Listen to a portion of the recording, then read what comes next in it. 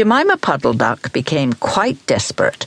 She determined to make a nest right away from the farm. She set off on a fine spring afternoon along the cart road that leads over the hill. She was wearing a shawl and a poke bonnet. When she reached the top of the hill, she saw a wood in the distance. She thought that it looked a safe, quiet spot. Jemima Puddle-Duck was not much in the habit of flying.